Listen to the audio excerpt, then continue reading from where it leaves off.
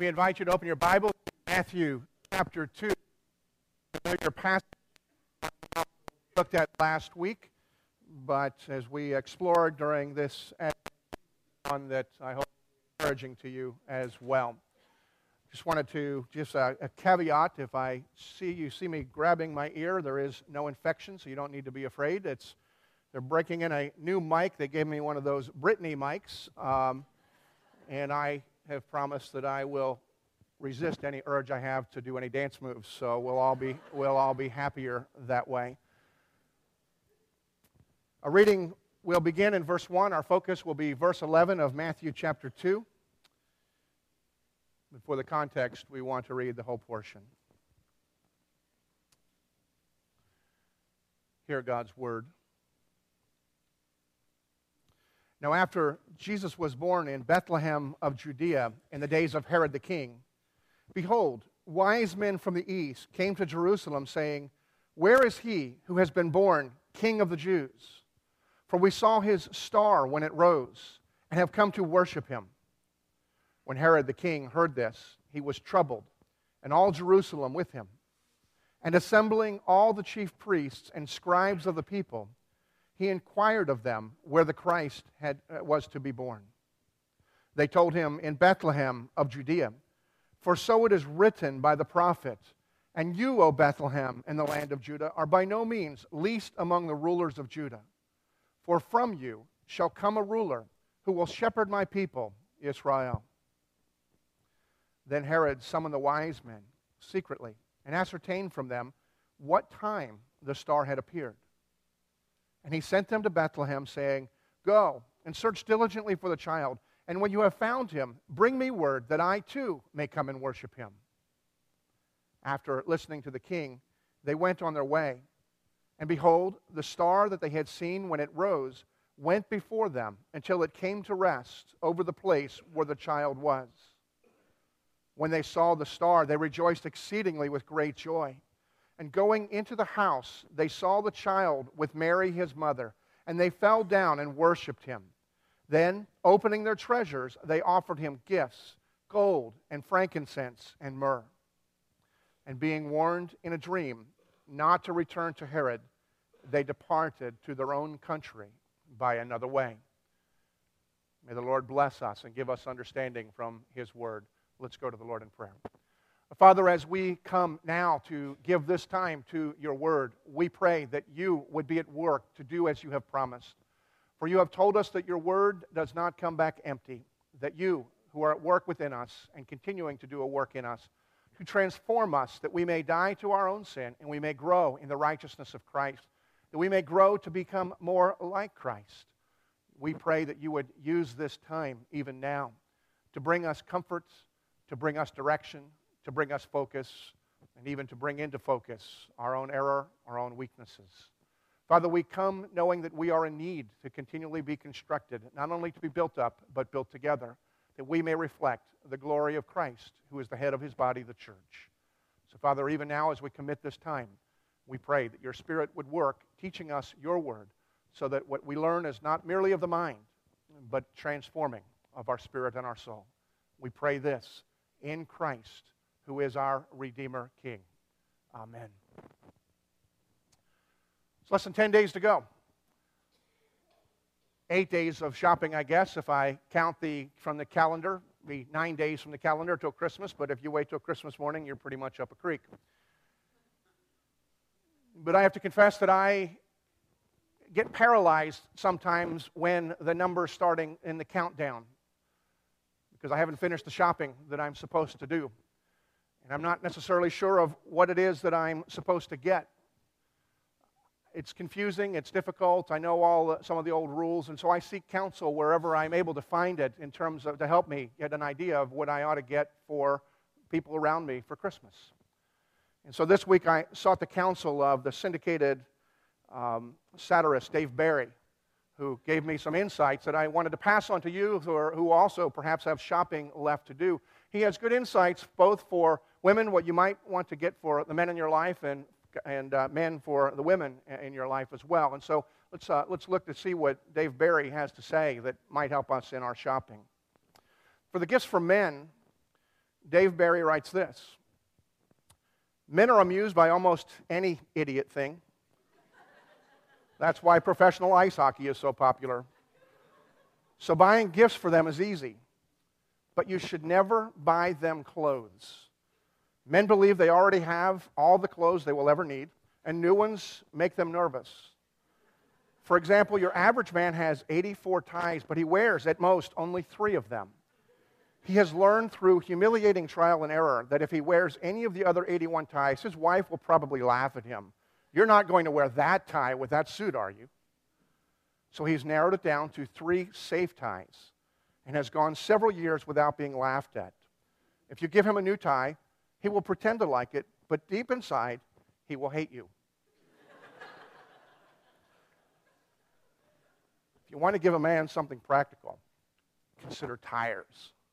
More than once, I would have gladly traded all the gifts I got for a new set of tires. So ladies, if you haven't yet bought husbands, sons, fathers gifts, Dave Barry has given you some counsel.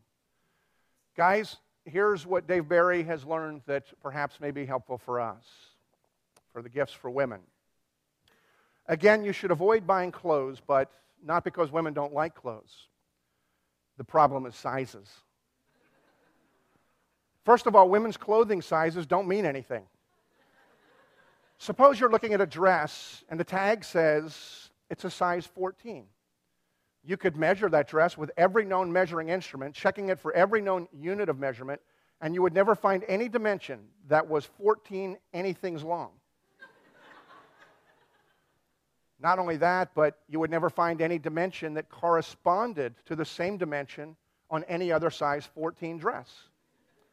And not only that, but chances are you would never find any woman in the entire world who would admit to being a size 14. Another problem is color. Women do not see color the way men do. Suppose several women are in a paint store looking at a sample of orange paint. The paint can label may say orange, and the paint may appear obviously orange to a male, but the women will never use the word orange to describe it. They will say things like, it has a lot of blue, or it's too much gray. Don't ask me to explain it. All I know is if a woman tells a man she'd like a green star for Christmas, he'll go out and buy a scarf that he believes to be green based on his concept of green, which he got from crayons in the 2nd grade. She will look at the scarf as if it were covered with maggots. Then show it to her friends and say, I asked Harold for a green scarf and just look what he got me. They'll all have a good laugh and then she'll return it. So the safest gift for women are expensive little bottles of colorless liquid, which are sold in cosmetic counters under the names of Eau de Water. Dave Barry has given us the counsel for us as we finish the shopping for those who are around us. The driving question of the season is not really what are you getting for the other people around you, but what will you get and what will you give Jesus this season? After all, it's his birthday that we are coming to celebrate. And as we, for the past couple of weeks, looked at, and I shared, there just seems something odd and even inappropriate about having a birthday party for someone who's having a birthday and buying presents for everyone else, but getting and giving nothing to the one whose birth we are actually celebrating. Compounding that problem is the fact that as we began this series, we began realizing that Christmas actually is God's gift to us in the person of Jesus. God blessed us, and through Christ, who, although he was rich, through his poverty, by becoming like us, he has enriched us in every way. God has already given us a tremendous gift. And so we come to this Christmas season celebrating the birth of Christ, who is a gift to us and who continues to give us blessings. We have to ask ourselves, what is it that we are going to give to Jesus this holiday season? Buying gifts for a husband or a wife, or parents, or for children is difficult. It's all the more difficult to imagine what you might give to the God who created all things, the God who has sustained all things, and the God who has given you all things. He is not in need, but it is appropriate that we would give him gifts as we come and celebrate this season. And that's why we looked at this particular very familiar passage as we come to the gifts of the Magi.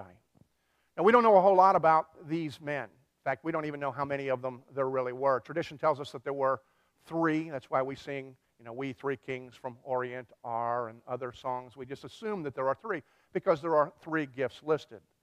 Likely as there was a whole army of these guys, maybe not all of them of the same rank, but these guys were rulers and leaders, kings in their own area.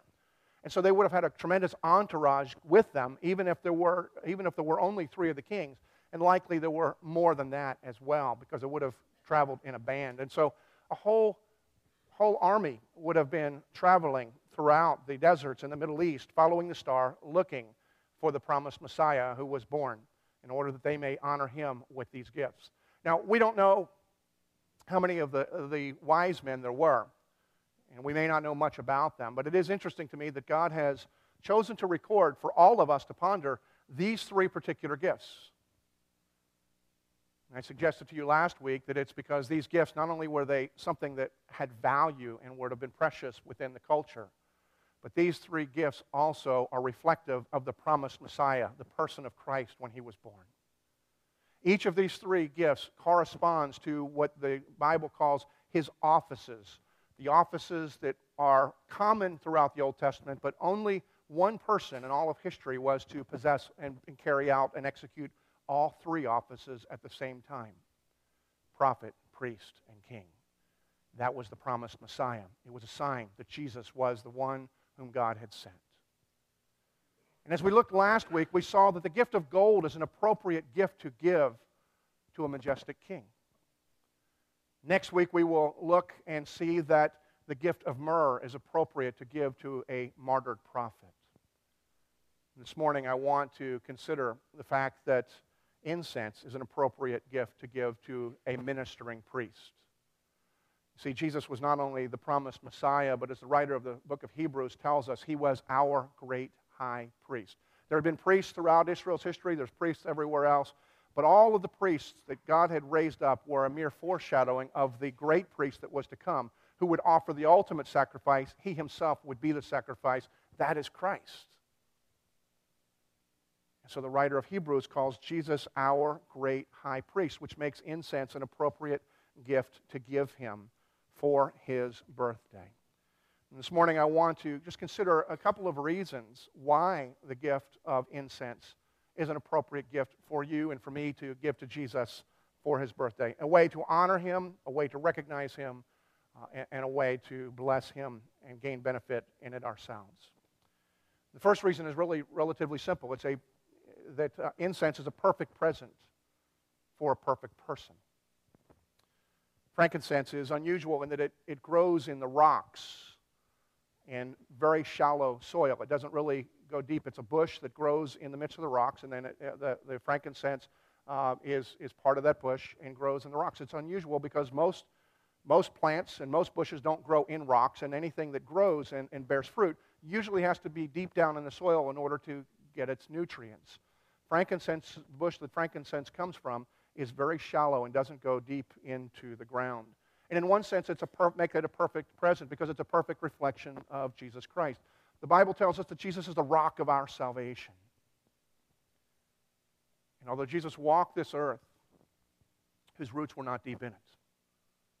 His roots go into heaven. He was fully man, and so he was as human as you and me, but his roots go back to before there was a foundation of the earth. Jesus' roots were not in the earth.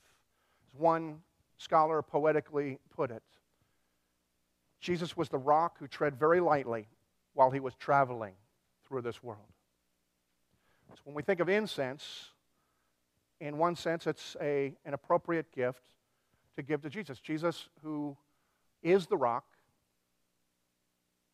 who is not deeply rooted in this world, who's not bound to or by anything in this world, is therefore free and is therefore pure. And incense is an appropriate gift to give to one who is both free and pure. Because the frankincense in particular is a gummy white substance that when it's crushed or when it's burned, it emits a fragrant odor. In fact, when it's burned, it will also put a pure white puff of smoke that would hover and fill the room and smell sweet. The word frankincense literally means, if you were to break up the etymology of it, literally means to be white.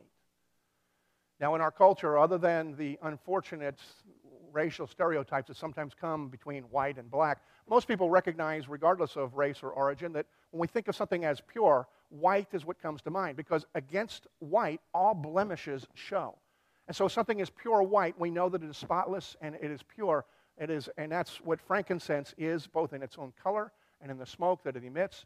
It's pure and sweet in its aroma.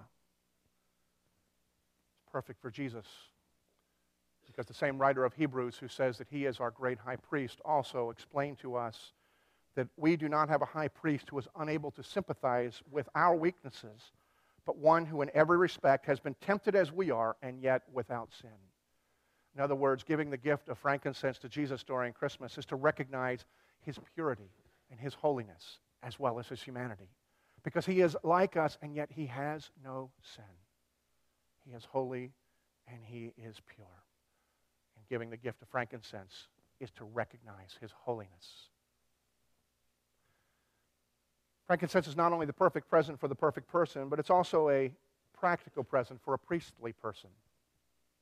Frankincense was used almost exclusively by the priests, the priesthood in Israel. If you wonder where they use it primarily in two different occasions. One was in the temple or in the tabernacle at the altar of incense. Right in front of the veil, there was a small table that was about 3 feet high and about 1.5 feet in a square. And on top of that would sit a tray or something that you would be able to put the incense in, and the incense would burn perpetually. Every morning and every evening, the priest would go in and they would refill the decanter, and so that the incense would be perpetually burning, and so that there would be a beautiful white puff of smoke hovering over the altar, and the beautiful fragrant aroma that would also be emitted continuously. They would come every single day. Exodus 30 reveals that to us. Revelation chapter 8 has a similar scene, but this time in heaven rather than in the temple, and it tells us what the smoke above the altar represented. Because in Revelation 8, there's clear instructions as the incense, as the smoke is hovering above it, it's to be offered with the prayers. And so the incense and the pure white smoke being lifted up was a tangible expression representing prayer. Prayers are to be offered, but this was a tangible aspect of that. And so when we think of frankincense as it was used in the temple, it simply reflects prayer. The other occasion that incense was used, and frankincense in particular, was in the grain or the meal offering that you find in Leviticus 2 and Leviticus 6. And as the name suggests, this was an offering of grains that people would voluntarily make. This was not for any sin. This was not to compensate for anything. The grain offering was a voluntary act that those who are followers of the Lord, those who belong to him, would make and essentially be saying, Lord, this grain I'm offering to you because all things that I have came from you in the first place. And so therefore, everything I have, I give to you. Everything that I am, I give to you. And the grain offering would be offered as a sense of devotion, a commitment to walk with the Lord and to realize we live in a covenant relationship with the Lord. And when that offering was given, the priests were instructed to mix in with the grain that had been brought to be offered. They were to mix in frankincense. And so when the offering was given, it would also continue to emit a fragrant odor in the sacrifice. One thing that I found interesting is that there's one other place that frankincense is specifically listed, but it is prohibited, and that is in the offering of the sin offering or the guilt offering. God has instructed us not to add that there. The reason for that is Jesus himself is our sin offering, and his very life and his blood is the sweet offering and sweet aroma that brings pleasure to God and a sweetness to the nostrils of anyone who has partaken of him. But in the two places where frankincense is used by the priest, it represents two important and related things: prayer and purity. Purity of a life committed to the Lord, the purity of the life realizing everything that comes from God. And So that's what makes frankincense an appropriate gift to be giving to Jesus, our great high priest, during this Advent season when we prepare for and expect and celebrate his birth. But one thing that's important for us to realize is that while Jesus is the great high priest, he's not the only priest. It's not an order of priests anymore, but as Peter has told us, that we who are in Christ are now a chosen people. Once we were not a people, but now we are a chosen people. He has made us into a royal priesthood. We have functions of the priest. Part of that is not to come and offer sacrifices as specifically prescribed in the Old Testament. They have been fulfilled in Jesus, but we do offer to him, and we offer ourselves. We offer our lives as a living sacrifice. And at least metaphorically speaking, the idea of frankincense is an appropriate gift for us to be offering to God. Prayer and a commitment to purity. We give ourselves as offering ourselves as incense before the Lord as a gift to him. But I imagine that there's probably some who may be wondering and realizing that it may sound good. You may even know that you've been called to be a royal priesthood, that you are free to come before God, that you offer yourself, that you are to pray before God. And yet you have times in your life, and you may even have one now, where you just feel like God is very distant and very quiet, and you're wondering whether he is hearing your prayer. What kind of priest can you possibly be if you feel like you are far from God? I don't know if you experience that much, but I do. I want to say periodically and sometimes even frequently. Isaiah spoke to Israel about that same kind of problem, that same kind of condition. Israel was feeling distant from God. They knew they were God's people, but they just felt like God seemed far away. They were offering their prayers, and they just felt like they weren't connecting. God was not listening. And Isaiah, speaking on behalf of the Lord in Isaiah 59, he writes this. He said, "Behold, the Lord's hand is not shortened, that it cannot save, or his ear too dull that it cannot hear. But your iniquities have made a separation between you and your God. And your sins have hidden his face from you, so that he does not hear." So here in Isaiah's day, through Isaiah, the Lord is saying, look, the reason your prayers are not being answered is because you lack purity in your life. We need to realize there could be any number of reasons at times where we may feel distant from God, but oftentimes the issue is because there's sin in our lives. And we lack purity, and we allow the sin to go unchecked in our lives. And God is essentially saying, look, your life is filled with sin. And that's reflected in both faithlessness and sometimes even an outright rebellion. And consequently, God says, it's not that my arm is too short. In other words, it's not that I'm not strong enough or I can't reach, that I can't save or do what you're asking me to do. And it's not that my ear is too dull. It's not that I'm losing my hearing and I just didn't hear you. God is saying that the problem is the lack of purity, and that's why he's not responding, and that's why no answers seem to be coming. Now, it's important that we also understand what God is not saying is, you know what, I'm just sick and tired of you. You know, all that I've given you, and this is the response. I've just had it with you, so I'm just not going to listen to you. That's not what God is saying. See, he has given us Jesus, and we need to know, and we always need to hear, that in Jesus Christ, all of your sins have been forgiven. You have been reconciled to God. You have a relationship with him. You have free access to God in Christ. That's something that cannot be broken. If you belong to Jesus, Jesus says, nobody can take you from me. And so the relationship with God is not broken. But then that leaves us wondering, then why are my prayers not being answered? Why would God remain quiet? And the answer is because God loves you very much. And he loves me very much. When he sees our lives taking a direction that is contrary not only to his purpose, but contrary to our good,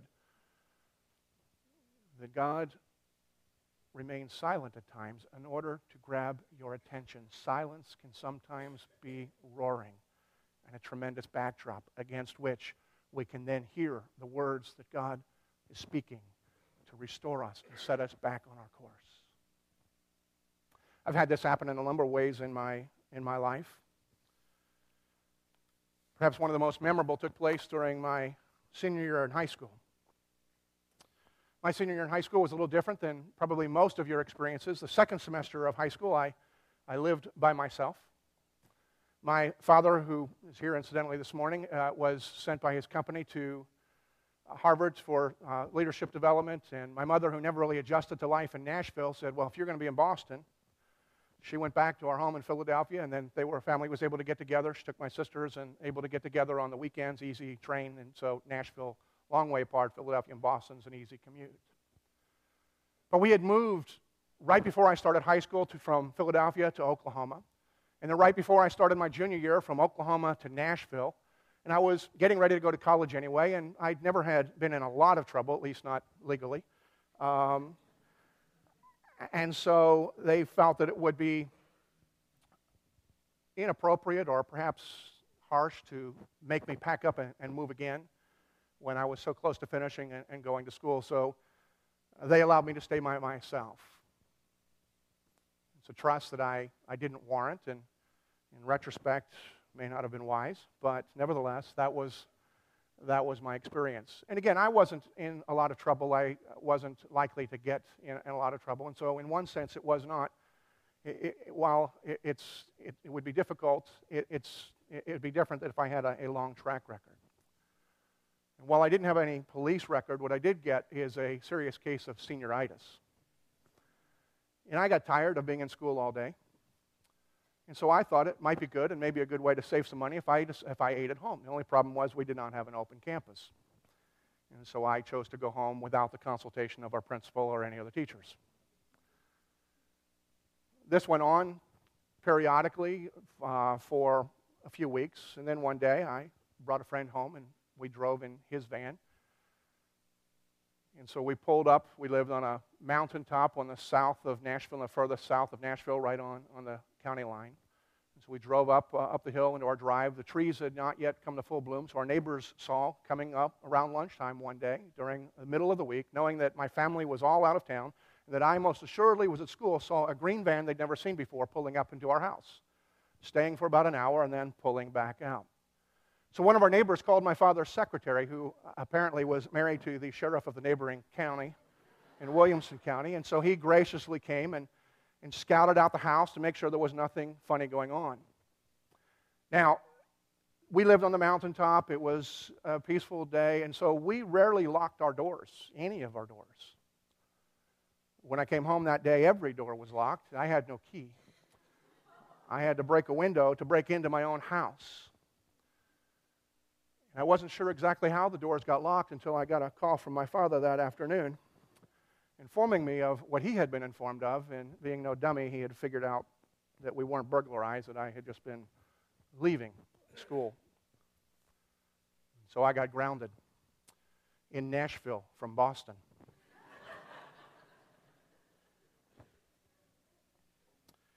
Those of you who are in college and teenagers, you need to realize as I move on with the story is that there was a day that there was no such thing as cell phones. And there was a day that while call waiting existed, not everybody had it and we didn't have it. Being tired of being stuck at home during my senior year of high school, the prime of life, because life pretty much is over with after that, I had the great idea that, I could just go out, I'll just take the phone off the hook. I'm a teenager. Who would know the difference? Family's 1,000 miles away. I'd go out, run an errand. Eventually, I'd go out a little bit longer, go to a Young Life meeting here or there, nothing that was getting me into any trouble. And so maybe a little bit longer until a few weeks after of doing that and not hearing any problem, nobody seeming the wiser. A few minutes to a few hours became the better part of a weekend when I went and played in the Tennessee State racquetball tournament. I didn't hear from my father for a while, probably better part of a week or two. Probably wasn't two, but it was several days. It crossed my mind. It seemed a little odd, longer than usual, but not enough to cause me worry. And then one day when I was out on one of my excursions with the phone off the hook, I came in through the door and found my father standing in the living room. In quiet silence for just a moment, The only thing he then said was, if you can't follow the rules, I'll help you pack your bags right now. It was devastating. But as I look back, there's a couple of things that I learned. One is that your sins do find you out.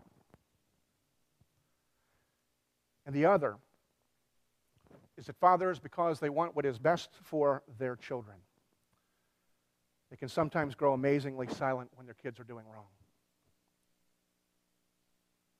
And our Heavenly Father is the same way. There are times where He may seem very silent and you just don't feel like you are hearing from Him. You're wondering if there is something that's in the relationship that is broken. You are still His child. And yet against the roaring silence will soon come His word of restoration, of encouragement, sometimes of correction.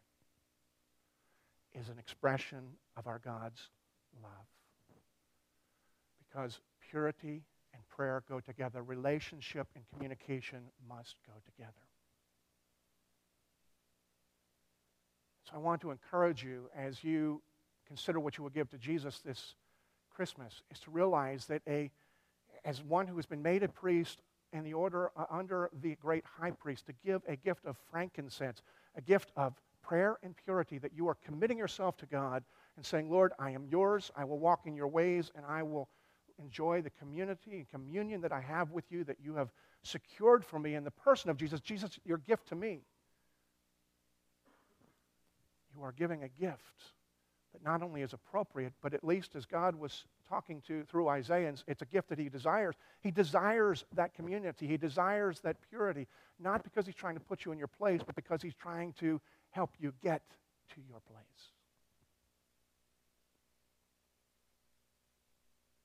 And so frankincense is an appropriate gift. It's a perfect gift for a perfect person. It is a practical gift for a priestly person. But if we consider it that way, there's also one last thing that as we wrap it up, it's also a profitable present from a prudent person. I know prudent's not a word that we normally use, but I was on an alliterative roll, so give me some break there. But it just simply means to be wise and to be sensible. And if you are a wise and sensible person, then frankincense is a gift that you ought to consider giving to Jesus. The reason for that is it's not only something that He will appreciate and benefit, but it is something that profits us as well. When I gave some consideration as to what the priests were doing when they were ministering in the midst of the temple, and they were offering the sacrifice, or they were offering the fragrant aroma, I began to think about those who are offering the gift and realize that they themselves would leave that place smelling as sweet and fragrant as the gift that they were giving. And the reality is when you and I choose to give to Jesus for Christmas, for His birthday, the gift of frankincense, at least metaphorically, through our commitment to purity and our commitment to fellowship with God and communing with Him through prayer, while God is pleased and God is blessed and God rejoiced, that you and I actually benefit because we then take on the aroma of the sweetness of Christ that has been given to us in the first place, because we are ministering and giving that gift to Him. In other words, we're giving a gift, and giving that gift, we actually reap benefits. And that makes it a profitable gift from a prudent person. So as your shopping days are winding down, your list is growing smaller, and you're still stuck on what you might give to Jesus for His birthday, consider giving not only the gift of gold, which is giving of your best to God, but giving a gift of frankincense yourself as incense offered to the Lord in purity and prayer. Let me pray. Father, as we consider your word this morning, I pray that you would speak to us. Some of our hearts are hard, whether it's because of our sin or just because of the hardships and the gravity of life.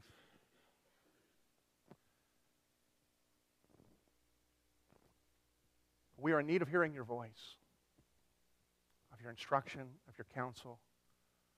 We are in need of being reminded over and again that you love us and that your love was unconditional.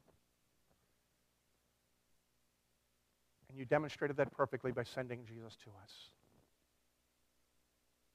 You sent him before we had done anything that would warrant it. In fact, we were your enemies.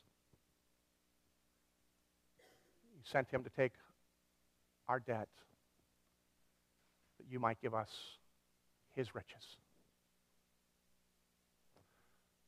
And Father, while we know this message, I pray that we would be reminded of it from one another, from your word, as we see all the representations of Jesus. That we would be reminded of how great your love is and the gift that you've given to us that cannot be matched, cannot be earned. But knowing how great your love is for us, may our hearts then love you in response. Having been given a gift that is incomparable, may we give to you a gift appropriate for you, pleasing to you, from our hearts and lives. Father, receive what we offer. I pray in Jesus.